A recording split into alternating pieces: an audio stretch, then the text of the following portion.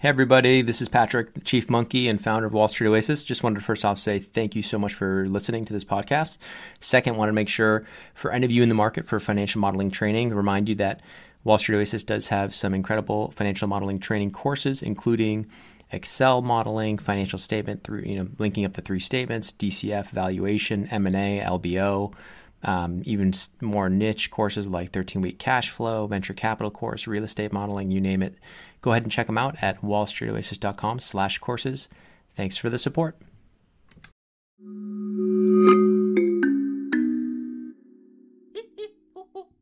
Hello and welcome. I'm Patrick Curtis, your host and Chief Monkey, and this is the Wall Street Oasis podcast. Join me as I talk to some of the community's most successful and inspirational members to gain valuable insight into different career paths and life in general. Let's get to it. James McKinney, thanks so much for joining the Wall Street Oasis podcast. Oh man, I'm so excited to be here. This is incredible. So it'd be great if you could just give the listeners a quick summary of your background. Wow. Just recently, a couple weeks ago, I launched my own episode of my startup story. So as of right now, I'm a creator and host of the Startup Story, similar to what you're doing for those in the finance industry, but really around entrepreneurship and startups and small businesses. Cool. My background is rooted in accounting and finance. So it's kind of funny that where I'm at today comes through the same journey that a lot of your listeners are at now. And so, undergrad accounting in Cal State Fullerton. I took an accounting 101 course in junior college, and I thought, well, this is stupid easy. And so I immediately started selling bookkeeping services off of an accounting 101 course. Okay. So for all the CPAs out there, you're probably just cringing right now. But so I had a few bookkeeping clients based on that, and I thought, man, if I'm gonna actually have people pay me for this, I should probably know a little bit more than accounting 101. And so at that point, I shifted gears, and I wanted to be a teacher most of my life. I shifted gears completely and pursued accounting in that last semester of school. And I put my way through school. I was in the Marine Corps; they helped pay for it. I was working daytime, go to school at night. But last semester, I'll never forget sitting in. I don't know what class it was, but I had 21 units in the last semester because I wanted to be done. I was over. It was like a 6-year journey for me. And I remember thinking, I don't want to do this anymore. And I wish I was a teacher. But I was too close to being done, so I just had to finish it. So I finished an accounting degree. And at that time, I was working for a home builder in finance. Home building was huge in the early 2000s. It was the heyday of home building. And then from there, was with a real estate investment firm. Yep. And from the real estate, and again, accounting as well, from the real estate investment firm, launched my first business, failed miserably, which is a great story in and of itself, about endurance and perseverance, and just the how to finance deals is really what that's a story about. And then as I was licking my wounds for that, I went to Disney, and Disney hired me operational finance. And as an entrepreneur, I'm genetically wired to not sit still for too long. And after a few years with Disney, started working on a mobile app, left there. And that was in 2015. And so that was probably my last accounting and finance gig. Okay. So you've been kind of out on your own now for 4+ years. Yeah. So sales was my first transition out of Disney because of what I had done in Disney. I was hired by a company called Vision Media that services all the Hollywood studios. And what I had done in Disney, I was hired. This is an interesting story. Let's go back further. Let's go back all the way to undergrad. So like accounting, finance major, it sounds like by the time you finished, you said, I don't really want to do this, but I'm graduating. This is what's going to pay the bills. So I got to do it. So tell me about that, when that first week on the job kind of coming out, or was it just like, you're just down, depressed, or were you like, hey, at least I have a job? What was the thought process? Did you at least have time to go out? Because I know a lot of the users, they go into these high finance careers, or a lot of listeners, and they don't even have time to enjoy their lives outside of work. Did you at least have some stuff you would do? So I went to the Marine Corps to pay for college, right? My college years were not the typical college years. I was, working 40, 50 hours a week and going to school at night. Take a quick 20-minute power nap in the parking lot before you go into the evening classes, and I was ready to roll. Those were my college years, power napping. And so I had a job at the end of it within the home building industry, And I loved the job because I loved the company. And that's really what it was. It wasn't why did you love the company? I mean, that's kind of an odd thing to say. Oh man, the company was Pulte Homes. At the time, they were the nation's largest home builder, and really, it was the heyday of home building. Like you couldn't, exciting. It was exciting because there's a couple things, right? Operationally, we were supporting, a home builder would buy these lots of land, right? Acres, hundreds of acres, and you'd put up 1,500 homes, right? Well, in the home building industry, you are managing all construction costs and labor allocations down to a house level. Right. And so it was fascinating to see how this massive organization can manage, I think at the time was like 35,000 homes a year across the nation, and getting everything down to a house level to know exactly what was the profitability of that house. And because it was the Wild West back then, like, the moment a models now open sign like went up in the track, like people were lining up, and 80 people deep in line, just willing to take whatever house they could because they knew the phases were just going to sell like that fast. I mean, the early 2000s were just super hot for home building. So the parties were outrageous. I mean, it was, I'm not saying it's like Wolf of Wall Street when you watch that. It's not like that at all, but it was an incredible time. It was an incredible time. Yeah. Fair. Okay. So, was it tough to even get this job, or they were just hiring bodies at that point? Like you had accounting, finance, they were just like, come on in, or was the interview tough at all? That's an interesting. See, now you're stretching my memory here, because I remember. So that job, so again, was not my first accounting job. I was an accounts receivable rep or clerk. It wasn't a manager by any means. I think it might have been a title account receivable manager, but there's no people. It was just me, a small company. And that really was like Wolf of Wall Street, man. That was a crazy environment. Anyway, so home building was really my first, what I call my first grown-up job, if you will. So how did you transition from that AR to that job? Like, how did you actually? If there's anything I'm really good at, it's wordsmithing. Okay. I do not lie, but a janitor is a sanitation engineer. Got it. So, and my resume was very well wordsmith that got me the interview. In college, very much I had my target date on there, so it's like they knew I wasn't finished yet, but it was in the last year, so they saw the horizon. But they also, at that time, I had my bookkeeping business I had experience with, the accounts receivable gig I had experience with, so they just saw the years within it. Yep. And then the interview, the interview is so critical. And so that's how I got. Tell me about what was the interview tough? Was it just the typical behavioral interview questions, like tell me about yourself, tell me a weakness, that type of thing? Exactly. Typical behavioral stuff. What's your weakness? What's your strength? And obviously having those canned answers is key. But the thing for me, and I think part of it has to do with the fact that I am an extrovert, right? On every single personality test, I am 100% extrovert. I love people. I love their stories. Mm-hmm. And there's a book called Strength Finders 2.0, and if your listeners haven't read it, I highly advise reading it, because it'll help you understand the things that you are great at. Therefore, you can bring people around you to fill in the weaknesses.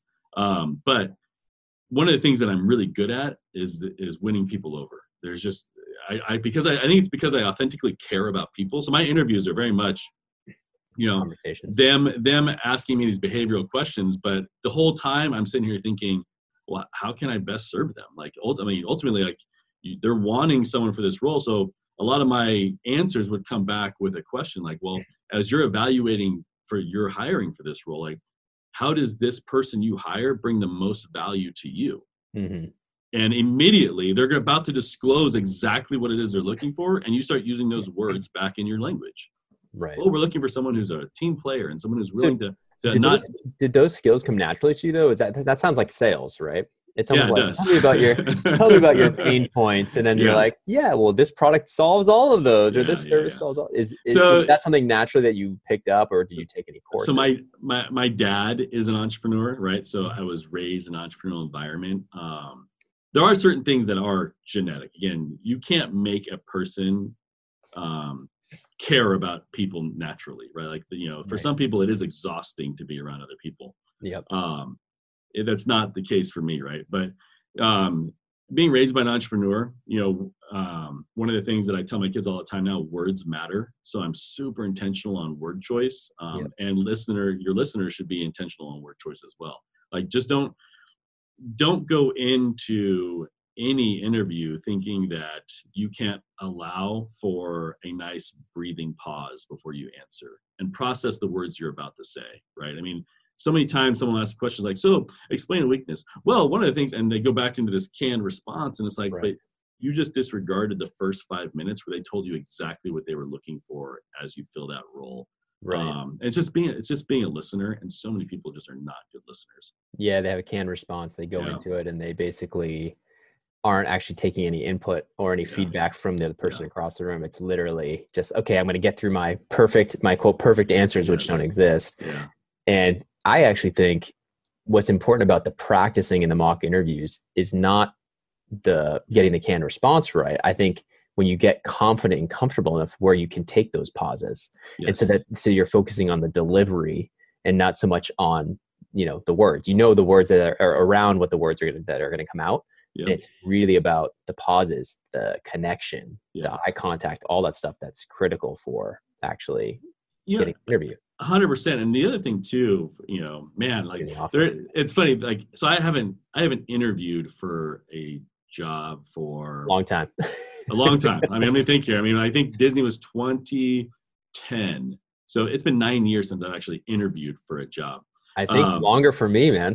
Yeah. And what's interesting about it, like, I remember at the time saying to myself, like, man, if being a professional interviewee was a thing, that's what the job I would want. You'd be amazing. Because in my mind, it's just like about meeting people and hearing their stories.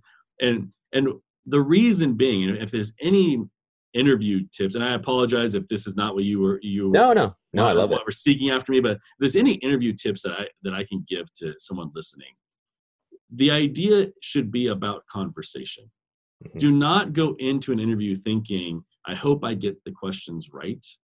It should be about, how can I engage the person that I'm talking with? Because if you leave a memory at the end of that conversation as, wow, I enjoyed being with that person, that interviewer automatically is going to look back on their experience with you fondly, and that is what matters.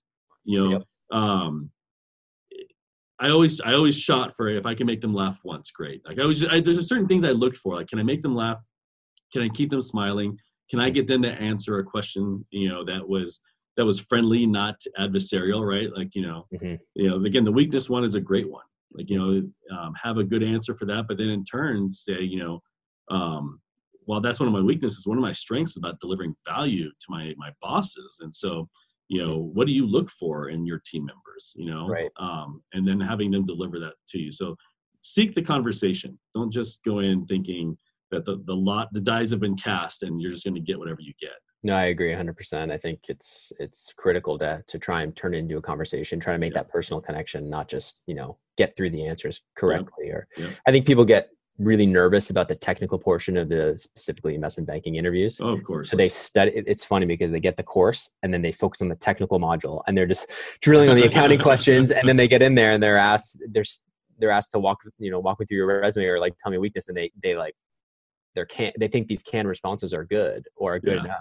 And it's like they're missing this huge opportunity to actually set themselves apart because everyone else is getting the technicals right too. It's so. And and let me ask you, from someone who's been in the high finance world, mm-hmm. the technical is sometimes very different than the practical. Yeah. Oh, absolutely. Yeah. Oftentimes it's just to see if they've done their homework. Yeah. And I think it's important to understand that you can have all the technical you want, mm-hmm. but there's also the practical. So even though you may know all the technical, understand the person you're talking with wants to know that you're a student because they're going to want to bring the practical. Yeah. No, absolutely. And I think it's important to know that investment banking at its core is a sales job too, especially as you get more senior. Oh, see, now you're selling me on being an investment banker. Hey, if you could get through the rungs of, if you could survive through the analyst and associate years, yeah, you'd be great. Hey, I saw Wolf of Wall Street. I know how great it is. Yeah. Just kidding. So I guess let's go back. So Disney, what was that like? Oh man, that was a great time. One, there is a dopamine hit that just comes from working with one of the arguably one of the 2 or 3 globally known brands, right? Coca-Cola probably being number 1, Disney being up there. And so that's just cool to say. I mean, my kids were excited to say their dad works for Disney. And so, I mean, that was an awesome experience. But I was hired. It was interesting. I was hired, again, coming off of a failed business that I had. Entrepreneurs are really the least desirable hire for enterprise companies. We're a squirrely batch, right? Yeah. I mean, total flight risk, right? But I was, again, back to the interview, like I was candid.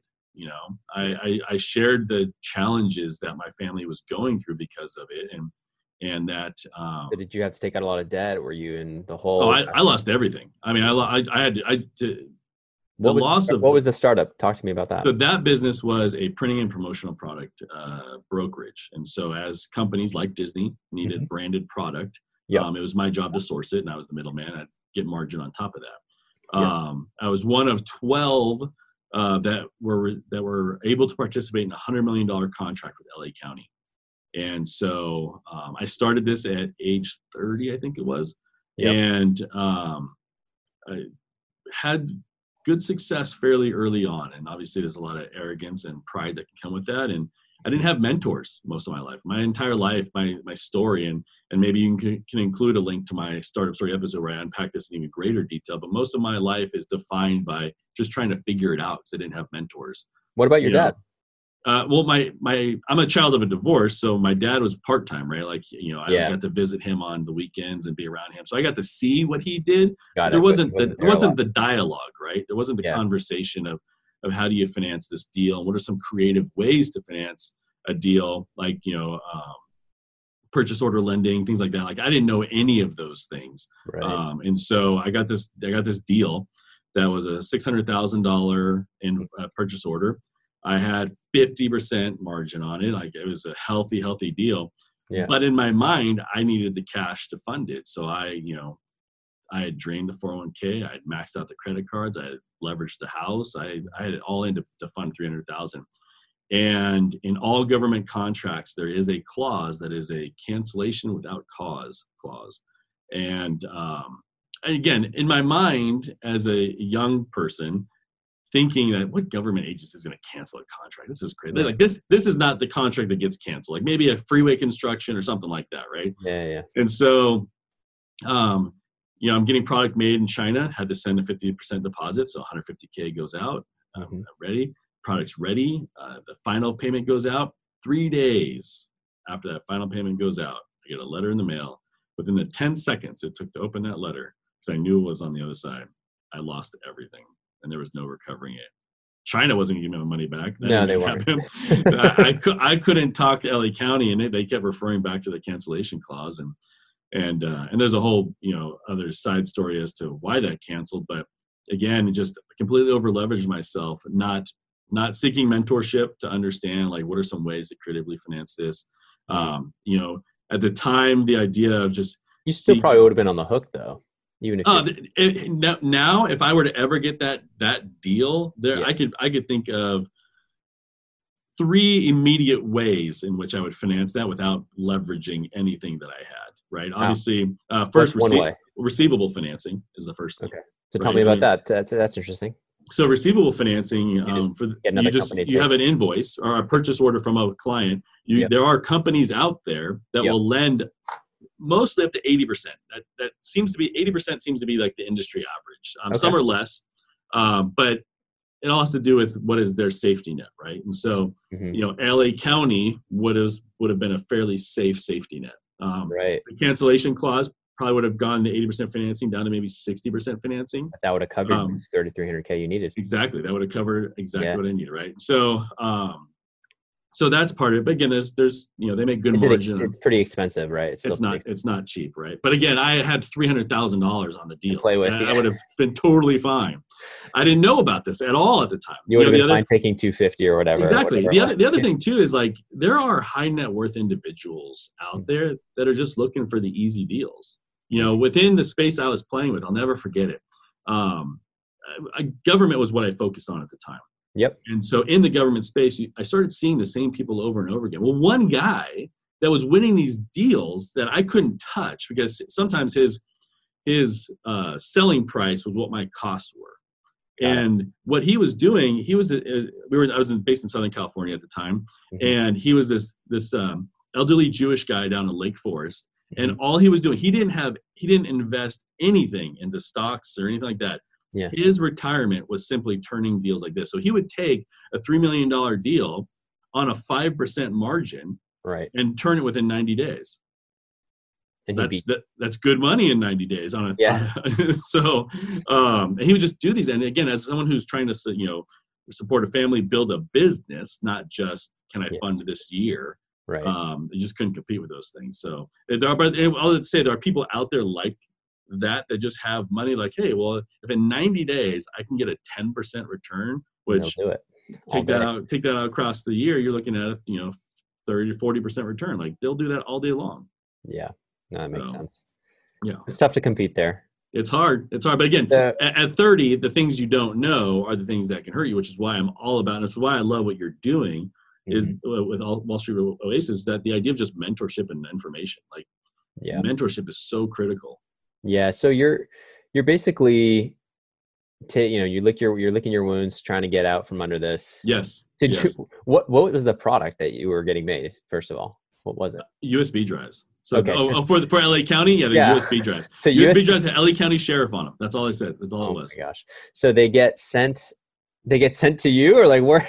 Yeah. Do you still have these? They got sent to me. I don't have them now. They got sent to me, and they weren't even. So this is gonna make it makes me feel old saying it, but it's definitely gonna make some people like. So now you can buy like a 16 or you can buy a 32 gig USB drive for like $16, right? Right. Like now, I mean, storage is a commodity. Yeah. Back then, to get a 1 gig USB drive was going to cost you about $30, right? So this was an imprinted USB drive that wasn't even a gig. It was like 500K or something like it was. It was crazy. So no, I had a very large supply of USB drives for quite a while. Yes. And what did you do with those? Tried to sell some via eBay, it was a slow process. I couldn't get rid of all of them. It reached a point where it was donation. So, yeah. Okay. Yeah. So you had a lot of USB drives. Yeah. A lot of USB drives. Start interviewing right away. What was the thought process? Right away. So once I told my wife we were losing everything, because she was a stay-at-home mom. Yeah. Once I told my wife we were losing everything, that was a hard conversation nonetheless, but immediately I knew I had to get back on the horse and provide for my family. And so it was just about going to my business network. At that time, 2 kids. 2 kids. Okay. And I was still 2 kids, but at the time we had 2 kids. Immediately went through my LinkedIn profile and just started like seeing everyone I was connected with on what relationships were there, and just started, and reaching out to them saying, hey, shutting down the business, looking for something for the next couple of months, and it was the next couple of months. Like I wasn't looking for something long term. Partially, I was looking for the next couple of months. Sometimes a temp hire is a lot easier than getting a full-time gig. And at the time, it was the latter part of the year, so the holidays were coming up. So it was kind of a good positioning. So I'm all about connections and networking. So my first stop was not the open market. It was all about who do I know. And from there, I got that job, and I was miserable at it. I hated it. Not Disney. This was with a semiconductor company. Okay. Hated it. The culture was toxic. It was an absolute horrible experience. Okay. And somehow, some way, I couldn't tell you how it was, an opportunity at Disney came across my desk, and I submitted for it. And Disney is one of those places where if you don't know someone, like don't even apply, don't even bother. Like you've got to know someone, and knowing someone could simply be being connected to one of their recruiters on LinkedIn. But I didn't know anybody. I just submitted for it, and sure enough, I got an interview, and I was like, "This is unbelievable!" And in the interview, I was meeting with an executive, and he said, "So, I see you had your business. What happened there?" And I explained it to him, and he's like, "So, where do you see yourself in 10 years?" And I was like, "Well, to be honest," I said, 10 years, I couldn't tell you." I said, "But I can definitely tell you 3 years I'm here." Mm-hmm. Like I was just candid, because again, the idea for recruiters even will tell you in enterprise companies that they aren't keen on hiring people that had past businesses. because they just know there's an itch that has to be scratched, and I don't care what you do in an enterprise company, it's not going to. So you were there for a while, though. I was there 5 years. You kept your word. I did. Well, 3 years was about keeping my word for sure. Okay. But you stayed on, the fourth and fifth year, I stayed on because around that fourth year, is where this idea for my next startup started percolating. And because of what I had taken my family through at that time, just 4 years before, I wasn't about to just jump ship and pursue. You were a little trigger shy. You're like, exactly. Like, I was just like, let me figure this out, and let me find different ways to finance it. And so that's where I started, friends and family fundraising and things like that. And so, but my gig at Disney was amazing. I got hired to oversee the revenue operations for the Disneyland Resort. So really, it was about the reconciliation of what do the POS terminals say versus what does the currency vault receive? Like, where's the reconciliation of the cash management? And that was my gig for about 90 days. And then at the 91st day, my executive calls me in his office, like, so you used to run your own business, right? I said, yeah. He's like, how would you like to start a brand new business inside of Disney? I'm like, oh yeah, like, yes. That sounds awesome. And sure enough, so I got to build an entirely new profit center inside of Disney, where as the company, specifically Parks and Resorts, didn't need assets anymore. So ride vehicles, animatronic figures, signage, branded assets. As they didn't need things anymore, I got to build an infrastructure that had appropriate handling with high net worth individuals, internal secured auction sites. I got to build an entire profit center around selling Disney, highly sought after Disney assets.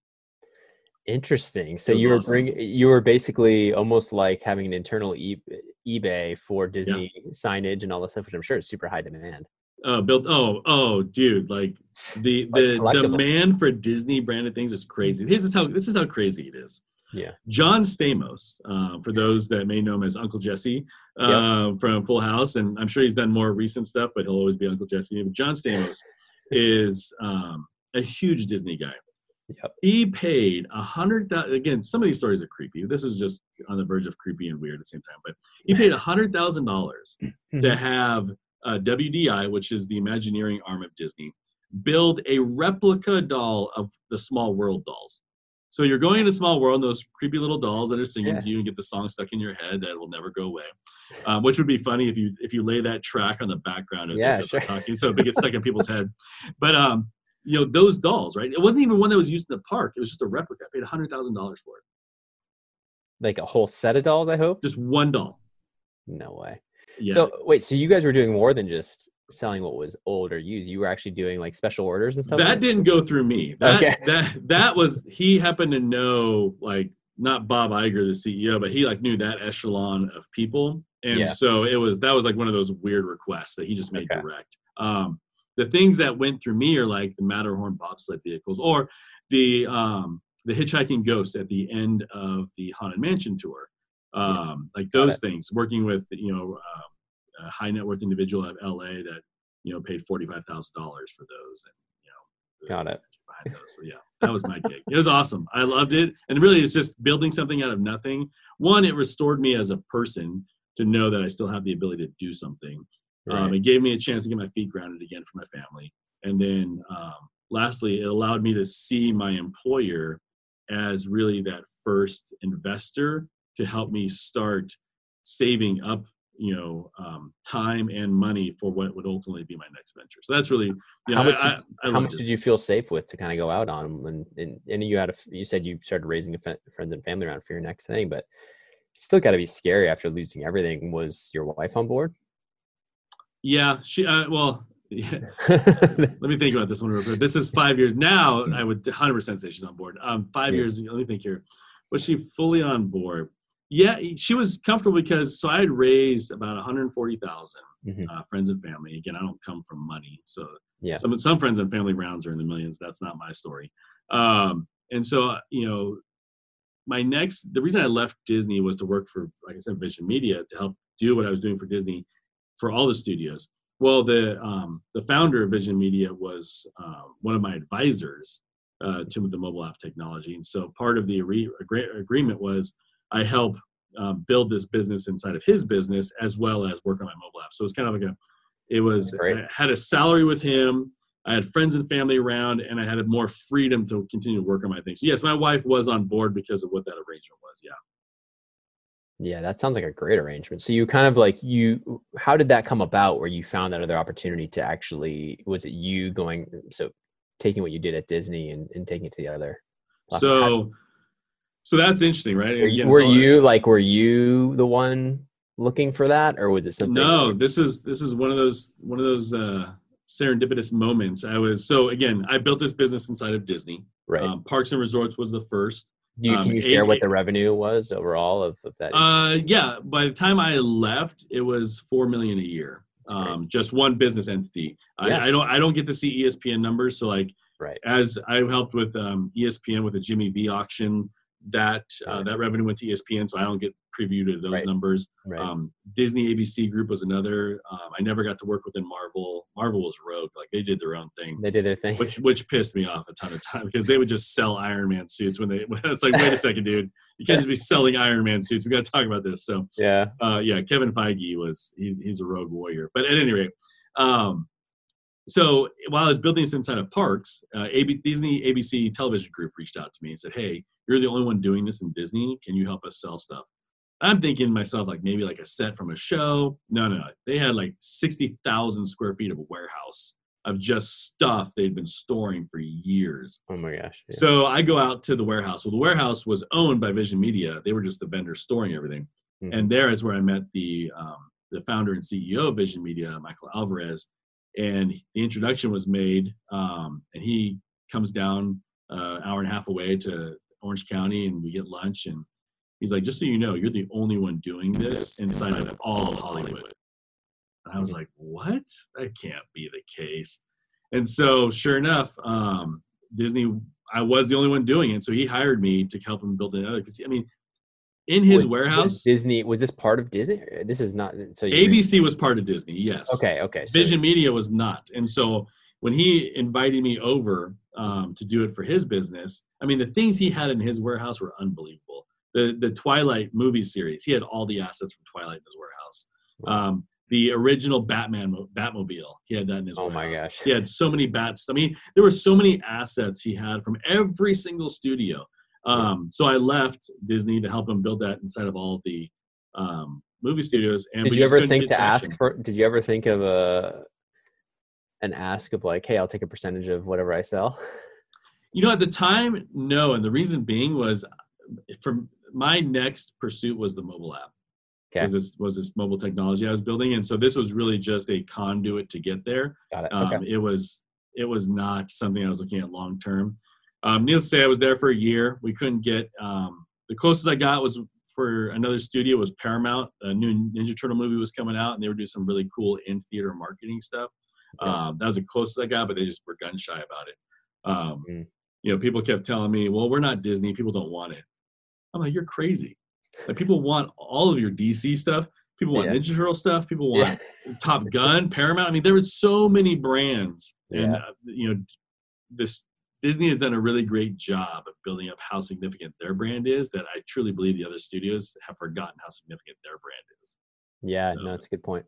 Okay, so you're there. You're kind of in this middle transition period. Tell me about this mobile tech and kind of what was the evolution of it, and so the second attempt.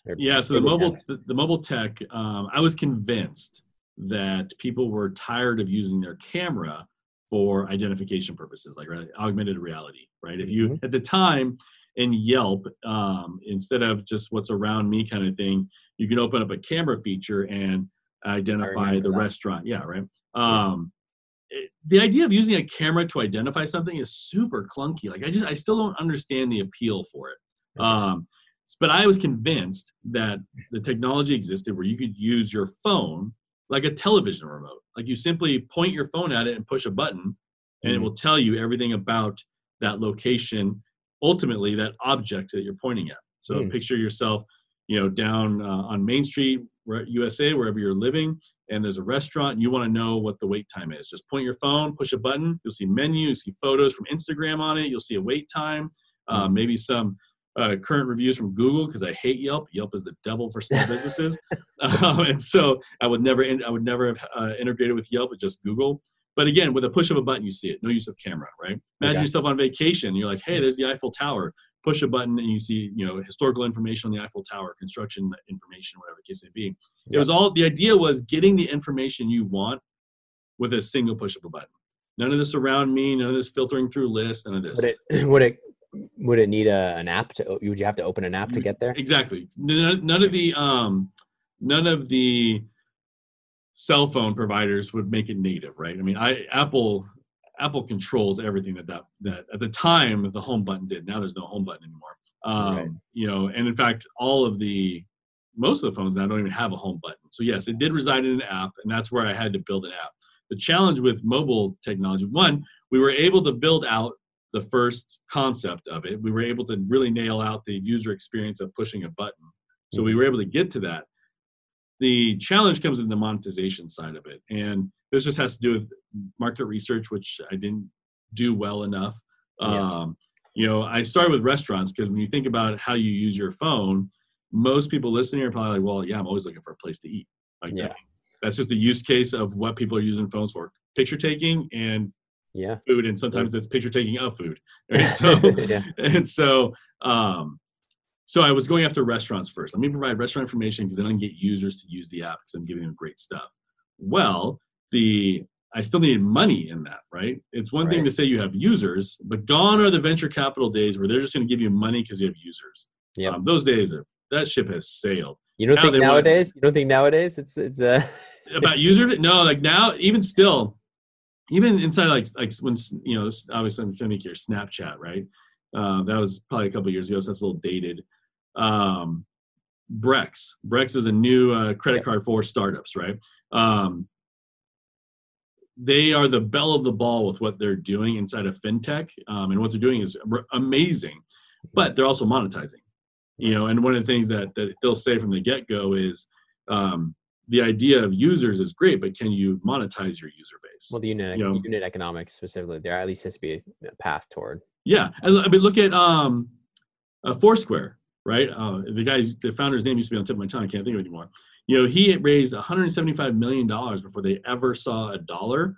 Right. And last I checked, and again, dated information, as of last year, they weren't profitable. So I mean, it's just, the VC is just not going to keep throwing at money at things. And then again, of course, look at the, what was the name of that Palo Alto med fraud? I saw that. Theranos. Theranos, yes, thank you. Right. I mean, so again, they've got to see your ability as a founder to be able to execute and monetize. That's the biggest thing. So tell me, how long did that go before friends and family round ran out? And you said, okay, I'm back to, what was the next step? You said, I'm back to Disney. What was the thought? It lasted about a year. Yeah. Okay. After Vision Media, I then, the software development company that was building my app, again, if there's anything I could point to as far as why I'm not homeless on the street somewhere, it goes back to likability. Like wherever you are, for all your listeners, no matter what job you have, no matter who you interact with, you have to maintain likability. Yeah. Like you can't treat people as a commodity. And I see too many people doing that, right? They're in a company for, we'll say 5 years, and they have great relationships, and then they jump ship, and it's like, oh, those people don't matter to me anymore. It's like, no. Like you have got to maintain relationships because these are people.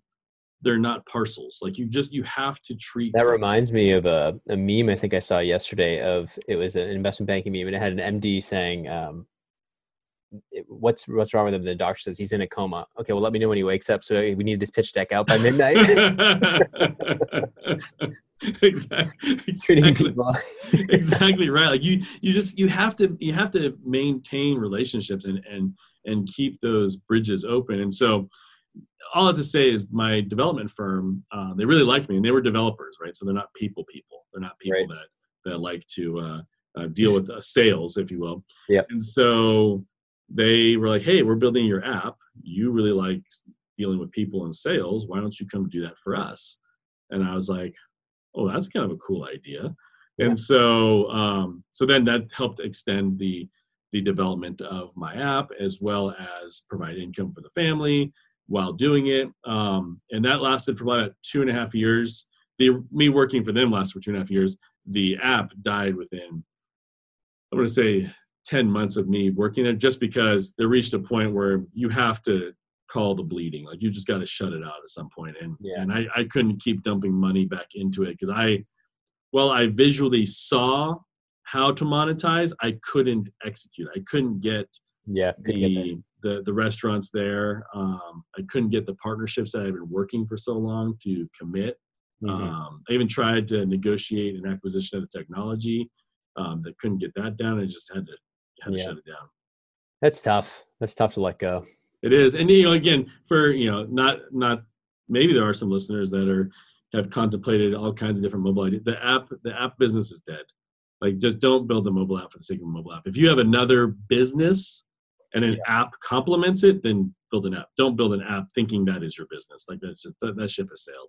Yeah, WSO, we, after clamoring for, I don't know, probably a decade, our members were clamoring for a mobile app. We finally released one. We have about 10,000 downloads within a few months. I'm like, probably could have done that 5 years ago. Yeah, right. And it's a complement to what you're doing. And that's site that makes sense. It makes sense. And we have an active community. So that's the reason for apps these days. It complements an existing business. Yeah. So, okay. So you're kind of, you're acting as, you're in sales. You're in your natural element. Why leave this development shop? So when I was with the development shop, they'd been around for 9 years prior to me. So still a new small business, great people, great founders, everything. They'd been in their region, their valley for the entire time. They had been there for 15 years prior to starting the business, but they were not the name within the valley for technology. If someone were to think of software development, they were not the name for it. And I didn't understand why, because they were really good developers and really great people. And so I thought, well, let's start making a name. Let's start making a brand for you to be the technology hub of Santa Clarita Valley. And so I started doing these live events where we would feature founders, big name founders. Rahul Sinha from Tesloop. He was trying to create really a point-to-point transit line using Teslas. Incredible company.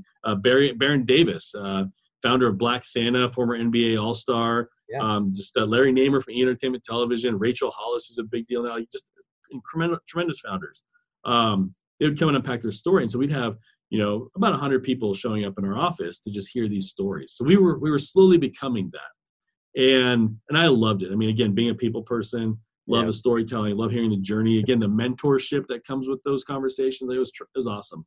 And so about 10 months in, or 10 events in, about 9 events in, the founder of the software development company said, "Hey, shut it down. We're not seeing any revenue from it." Again, I'm in sales.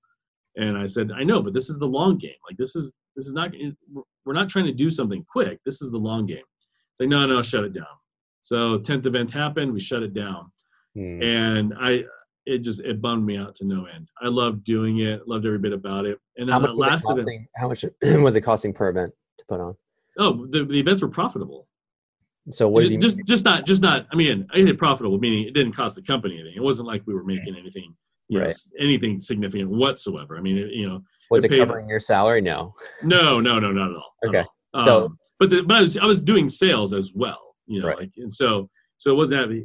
It's just certain people just have short-term thinking, and this was one of those short-term thinking mindsets. It was, well, I don't see an invoice within 6 months, let's cancel it. Got it. And all that to say, 2 months after we canceled it, a relationship that I developed because of it, I closed $500,000 in business. So again, long-term thinking, it pays off. It would have paid off. Yeah, completely. So anyways, the last event, 3 people came up to me and said, "Hey, do you have a podcast? If you did a podcast, I'd listen to it." I'm like, "Oh, that's interesting." I knew the event was shutting down. I had this need to keep going. So I told my founders, I said, "Hey, I'm going to do if you're shutting this down, I'm going to do a podcast." And they're fully supportive of it. Like, "Yeah, you do a podcast. Great." I even helped the founder set up a podcast for he and his son about gaming, because he's into esports. And so fully supportive. And I was doing this just to fill a need, right? Yeah. I created the Startup Story podcast to just fill a need of just me meeting with founders. And so I'm still doing sales for the company. About 6 months in, so June of this, let me think here, June of 2019, I get an email from a UK listener. It says, hey, just so you know, you're number 11 in the UK. And I'm like, what? Like, I had tracked no data on anything. It was just, I was doing this because I love to sit with founders. And so I, sure enough, I find a third-party service that can tell me where I'm at across the platforms. And I was number 3 in the UK, and I was approaching top 100 in Australia and US. Awesome. Those are my most significant ones. I was like, at the time, I was like, number 200 in Kazakhstan. Not sure why, but nevertheless. So I create a little social graphic. And if I'm going too far down the rabbit hole. No. I like this. No, so I create this little social graphic just talking about the success of the show. First time I ever saw ratings. And I get word that there's some murmurings in the office. I'm in Texas at this time. I'd moved my family. I was tired of California. And the company's still in California. So I get some murmurings at the head office that they're bothered by the success of the show. Again, I'm in sales. You can tell if I'm distracted or not. Like I'm either delivering or I'm not, right? So then a publicist reaches out to me and says, hey, I just saw your post. I would love to represent you. And it's a publicist I've worked with since my mobile days. And her name is Monique. I call her Mo. I'm like, Mo, I can't pay you. I'm bootstrapping this. She's like, no. I'll find you sponsors on 50% of sponsors. I'm like, done. But then it's not costing anything. Great. So we start creating our sponsorship kit. August comes around. So now 2 months later, she's like, hey, I need updated numbers and rankings for the kit. So I go on and look, and now I find out I'm number 3 in the UK, and I'm top 10 in the US and Australia. It's awesome. I'm like, what is happening here? Like, again, all of this is just organic. Yeah. And awesome. So I create a new graphic promoting it. Well, within a week of that graphic going live, I get a call from the head office that they, we need to chat. And so what's interesting about that, after I heard murmurings and from June, I tell my wife, right, we're coming on November was the 10-year anniversary of us losing everything. Yeah. So it's, it's one of those things you just never forget. And so I asked her in early August, I said, if they ever asked me to give up the podcast, what would you say? And she just looked at me. She's like, no, you can't give up the podcast. I'm like, okay, I just want to make sure we're on the same page because, that's not happening. Yeah. And she's like, no, why would they ask me? I don't know. I feel like there might be some resentment towards just the success of the show. Going back to the live events, right? 10 months in, they want to count. I don't get it.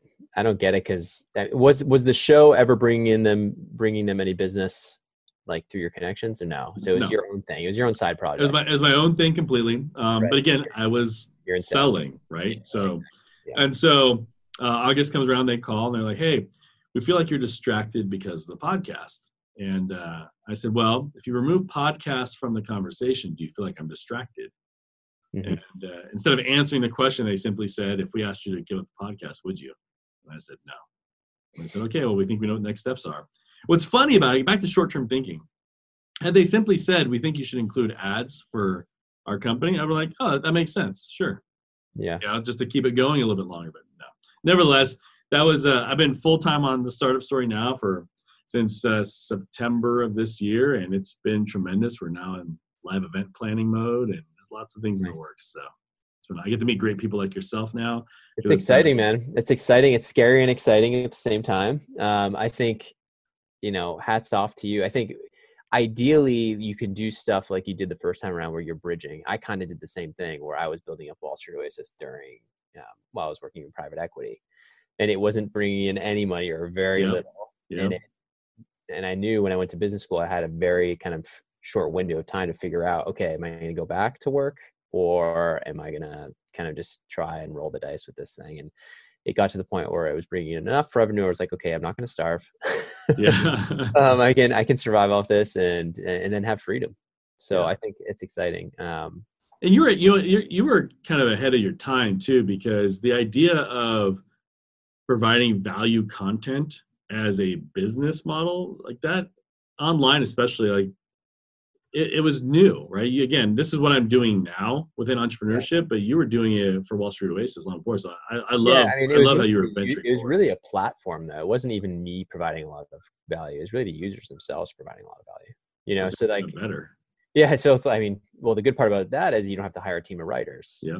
Like when you're only bringing in $1,000 a month, you can't hire a team of writers, you know, at the beginning. So, you know, it's been a really interesting evolution of the business, and as we've professionalized and as the business has grown, I think it's great. But for your story, I mean, I can't believe that after kind of going through what you went through, you still rolled the dice again. And I love it. It's almost like you can't help but do it. You have something that's unique. You know your strengths really well.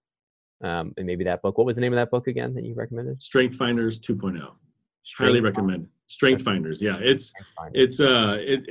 is one of the most transformational books I've ever read. Because it shifts the focus. All too often you hear about what are you weak at and train that, right? Like think about physical training, right? Like, oh, you know, I have weak legs, I have chicken legs. I got to do squats all day and leg presses, right? You look at your weak points and you focus on them. Strength Finders flips the script and says, no, what are you great at?